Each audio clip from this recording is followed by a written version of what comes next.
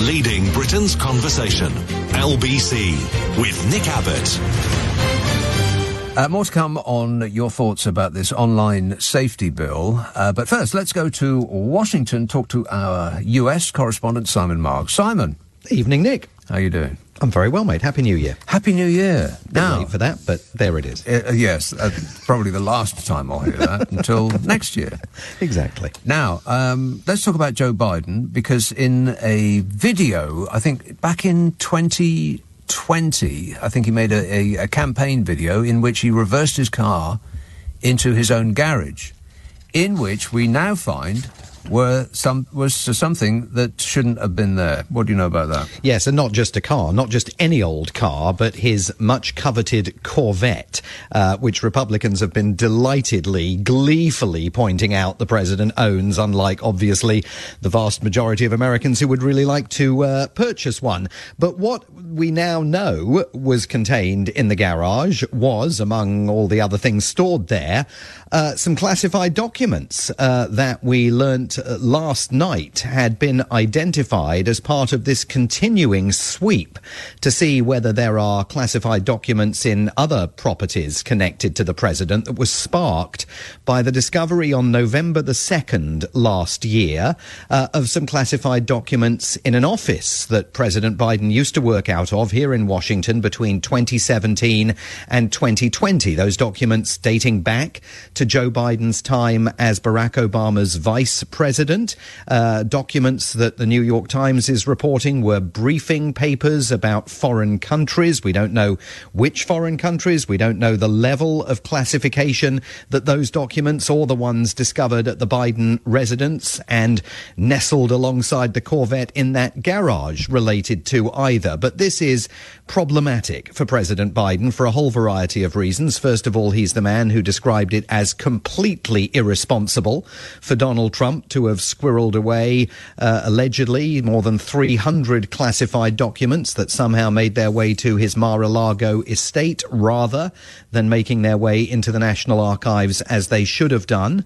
Unlike Joe Biden, Donald Trump spent much of last year heavily pushing back against efforts by the National Archives to return those documents. And of course, it took that unannounced visit to Mar-a-Lago by the FBI to recover them and get them back into the hands of the National Archives, where they properly are supposed to reside. But we saw today the Attorney General of the United States, Merrick Garland, doing for Joe Biden exactly what he did for Donald Trump, and that is appointing a special prosecutor. That's one of these quasi-independent prosecutors that will now probe whether Joe Biden, like Donald Trump, has mishandled some of the nation's secrets, and decide whether to recommend any prosecutions in the case. That recommendation would then go to the Attorney General of the United States, Merrick Garland. And you know, Merrick Garland, I think, had no choice but to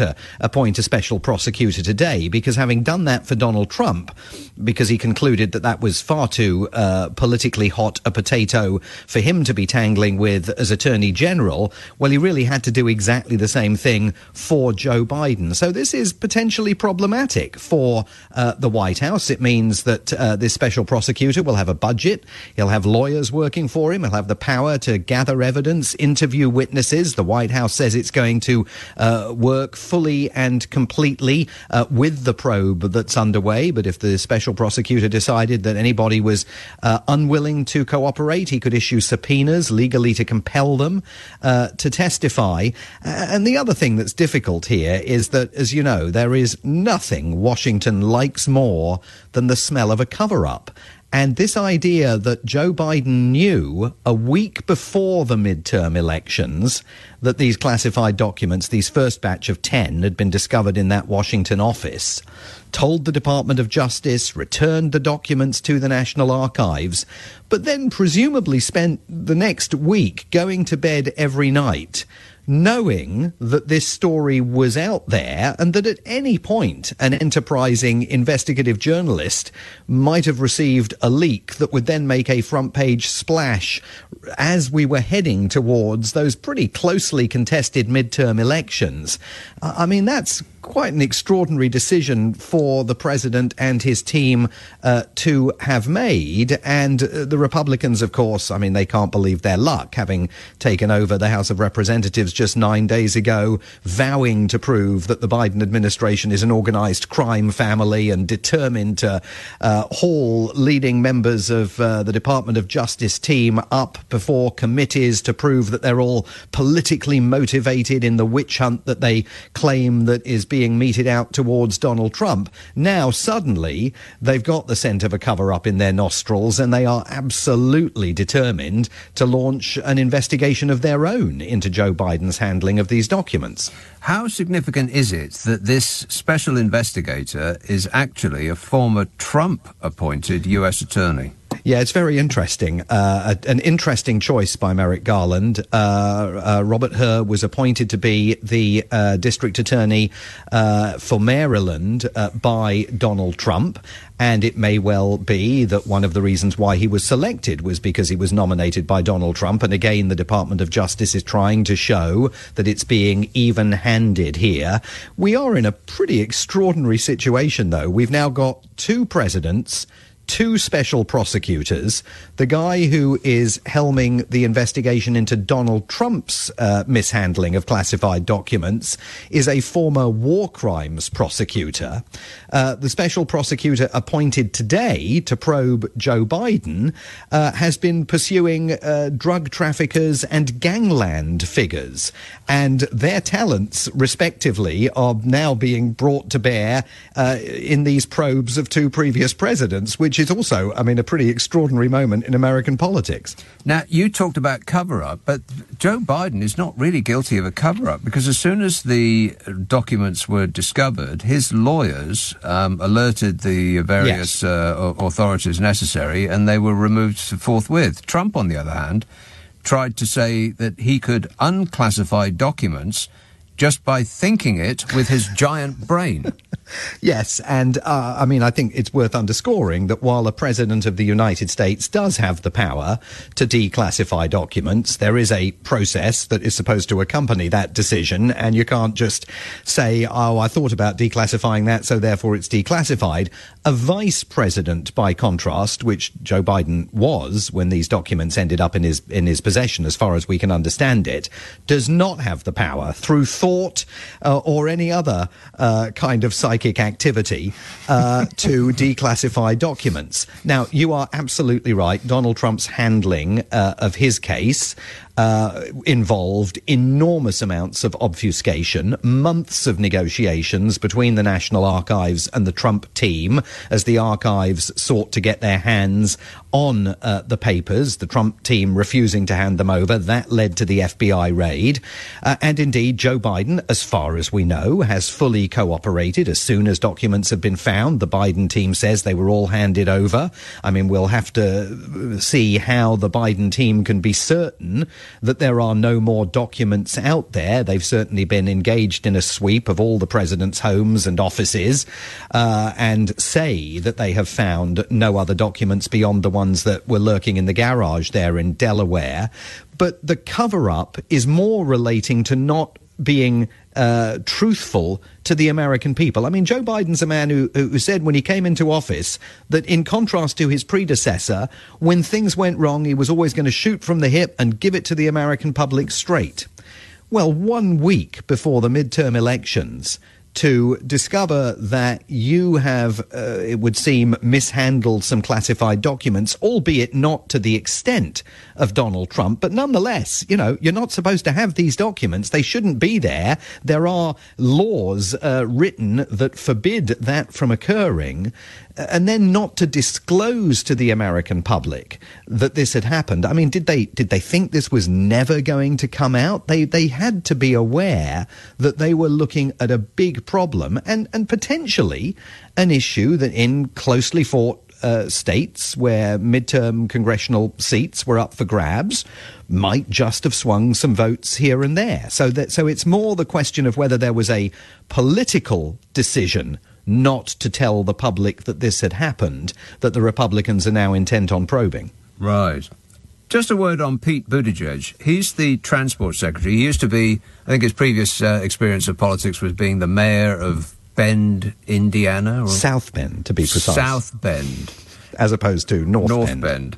And he is the transport secretary now, but there are issues with transport in America, and the Republicans are suggesting that until he can fix them, he must fly economy on commercial flights rather than take a government plane.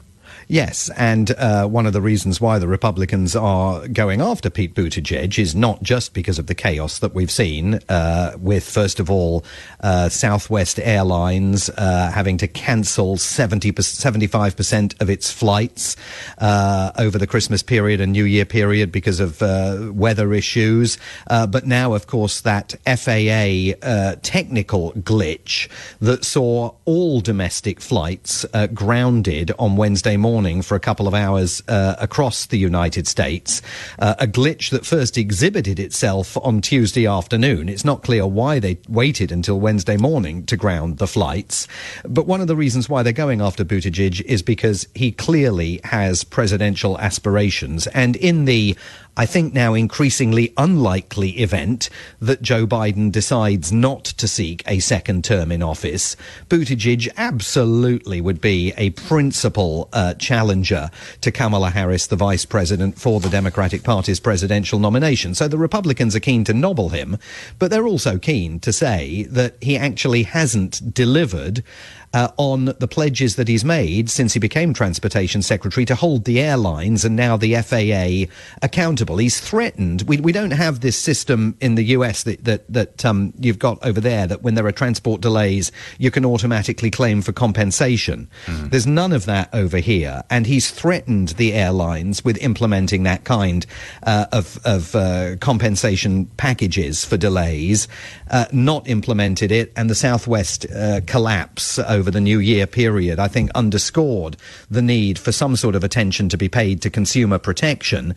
This FAA glitch has raised all sorts of questions about just how safe we all are in the air above the United States. I mean, I have to say there was one particular aviation analyst on CNN yesterday who was literally saying, well, it's a miracle this doesn't happen more often. I mean, given how old these systems are. And the more he talked, the less I ever wanted to board a plane again. I mean, it was kind of terrifying stuff. And it's hard for us to understand how wedded Americans are to flying within the States. They take flights like we take cabs. Yes, I think that's absolutely right. And particularly over the major holiday periods, I mean, the Thanksgiving period, the Christmas period, July the 4th.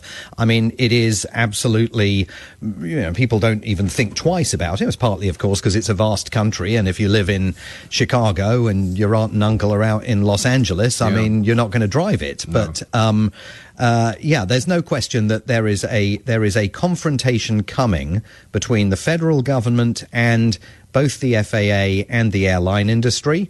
And there is also a confrontation coming between Republicans, particularly in the House of Representatives, and the Transportation Secretary. Just briefly, how's Harry going down in America? Well, it's inescapable, I have to say. I mean, Lord knows, I've tried to escape it, but he's on everywhere. I saw he was on with Stephen Colbert, I think, last night. The polling on this is not particularly encouraging for the Duke and Duchess of Sussex. There was polling done just before the 60 Minutes interview aired, and the 60 Minutes interview did well here. It got 11 million viewers on the night, which is, considered a pretty good result for that CBS magazine show. But, they are not beloved by the American public. I mean, they have a favourability rating of Harry 28% and Meghan 23%. Wow. But what is interesting about the survey that was conducted most recently is that it shows they face a greater degree of unfavourability among white adult Americans than they do among black adult Americans. Only 8% of black adults say they have an unfavourable view of Meghan and Harry. 38% of white adult Americans say their view is unfavourable. I mean, the other interesting aspect of the poll is that the younger the American you ask, the more likely they are to have a positive opinion of the couple out in California. Same here. Yeah. And so there is a generational divide. It's synchronous with what's going on in the UK. Yes. Generational divide, absolutely. But look, I think there is less hostility towards them here than there is in the UK, but the numbers do not appear to be moving in their favour. Simon, always a pleasure. Thanks for that. Simon Marks, Nick. LBC's Washington correspondent. Back to your calls about the online safety bill next.